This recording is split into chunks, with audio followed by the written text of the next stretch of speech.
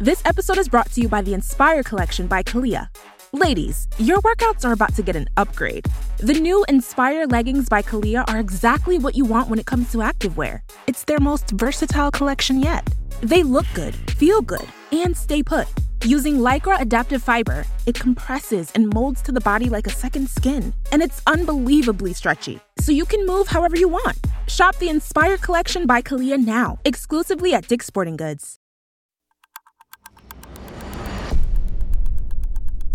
Today is Friday, March 5th, 2021. On this day in 1969, an arrest warrant was issued for Doors singer Jim Morrison after he allegedly exposed himself at a Miami concert.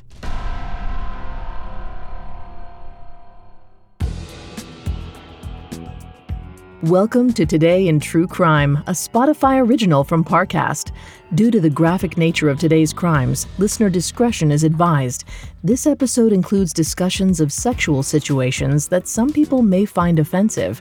We advise extreme caution for children under 13.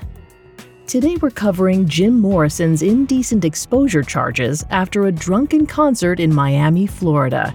Let's go back to Jamaica on March 5th, 1969, where Morrison got a call from his manager that would change his band and his life forever.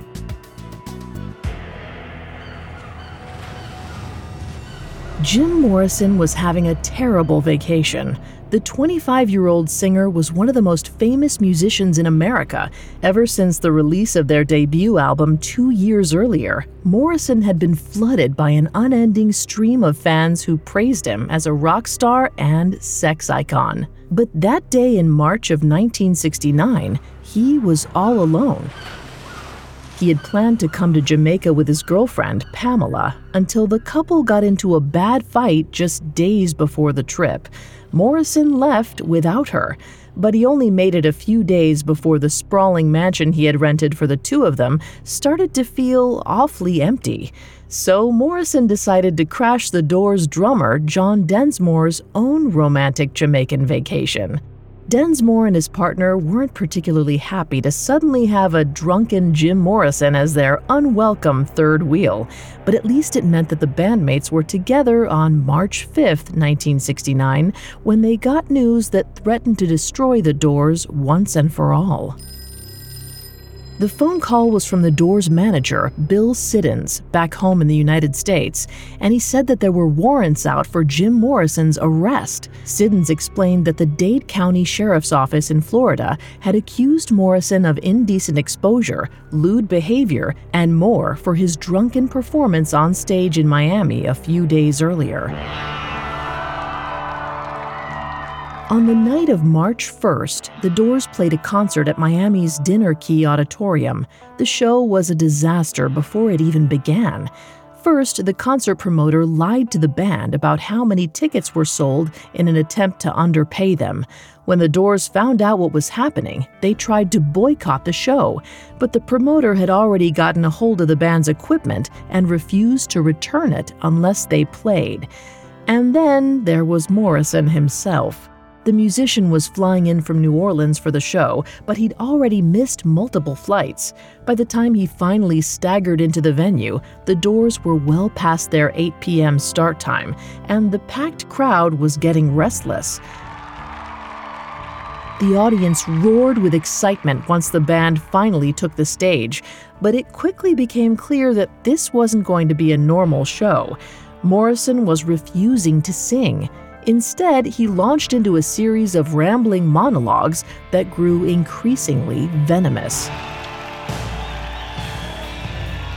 He shouted and cursed at the audience, taunting them, seemingly trying to incite a riot. The crowd yelled back, giving as good as they got. Eventually, the rest of the Doors gave up trying to play a normal show and stepped away from their instruments. So Morrison invited the audience up onto the stage with him. And that's when, according to the Dade County Sheriff's Office, the concert went from bad to criminal. The arrest warrant alleged that Morrison got down on his knees in front of the band's guitarist, Robbie Krieger, and simulated oral sex. And finally, Morrison supposedly unzipped his pants and flashed the entire audience, which included teenagers and minors. When Morrison and drummer John Densmore learned about the charges, they thought it was ridiculous. None of Morrison's bandmates remembered Morrison actually exposing himself on stage. The whole thing seemed like a prank, but Morrison's arrest warrant for obscenity charges were very, very real. And if he was found guilty, the lead singer of The Doors could find himself behind bars. Coming up, we'll dive into Morrison's court case and ultimate conviction. You discover their practices, seek their advice, and let yourself become more vulnerable than ever before. They have the ability to heal what the doctors can't, or so they say. Hi listeners, it's Vanessa from the Parcast series Cults. Be sure to check out our 4-part special on miracle healers airing right now. Meet figures from around the world who claimed powers and pushed remedies, but harbored more sinister intentions. You don't want to miss it. And if you're looking for more episodes on the most radical and deadly groups in history, tune in to Cults every Tuesday. From Jim Jones and the People's Temple, to Charles Manson and the Manson family, to Keith Raniere and NXIVM, you'll uncover the unscrupulous methods used to turn bright-eyed recruits into die-hard believers. Follow the Spotify original from Parcast, Cults, free on Spotify or wherever you get your podcasts. This episode is brought to you by Paramount Plus.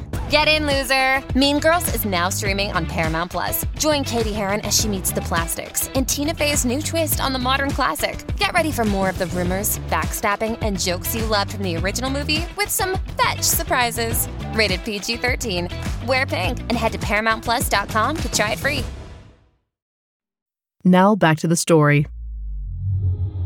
On March 5, 1969, Jim Morrison, the 25-year-old lead singer of The Doors, learned that he was facing 6 separate arrest warrants for indecent exposure, profanity, lewd behavior, and more, all because of one crazed night on stage in Miami, Florida. Morrison was facing fines and possible jail time, but his punishment began before the trial even started. Venues across the United States canceled The Doors' upcoming shows almost immediately. Radio stations stopped playing their songs. Even the FBI got involved because Morrison had supposedly fled the country like a fugitive, even though he went to Jamaica days before the charges were even announced. And the public outcry was just as swift. On March 23rd, around 35,000 teens swarmed Florida's Orange Bowl for a so-called decency rally to protest The Doors. By that time, The Doors had lost their entire upcoming tour. By the time Jim Morrison finally went to trial, the damage was already done. The Doors had all but given up on booking regular shows or tours. All 3 other members of the band took the stand during the trial to swear under oath that they hadn't seen Morrison expose himself. But it didn't work. He was found guilty and sentenced to 6 months in jail and a $500 fine. But he never served his time. He posted bail and moved to Paris to focus on writing poetry, and on July 3, 1971, The Doors frontman was found dead in his bathtub of a reported heart failure. He was only 27. But that wasn't the end of Jim Morrison's legal saga. In 2010, 41 years after the infamous concert, Florida's then-governor Charlie Crist officially granted the musician a posthumous pardon. The ruling was a symbolic gesture, but Governor Crist said in a statement that he was pleased to finally erase a blot on Morrison's record for something he may or may not have done when he was essentially a kid.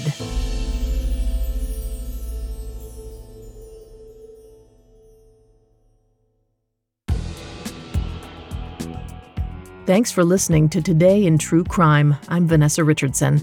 For more stories like this one, check out the Spotify original from Parcast, Famous Fates.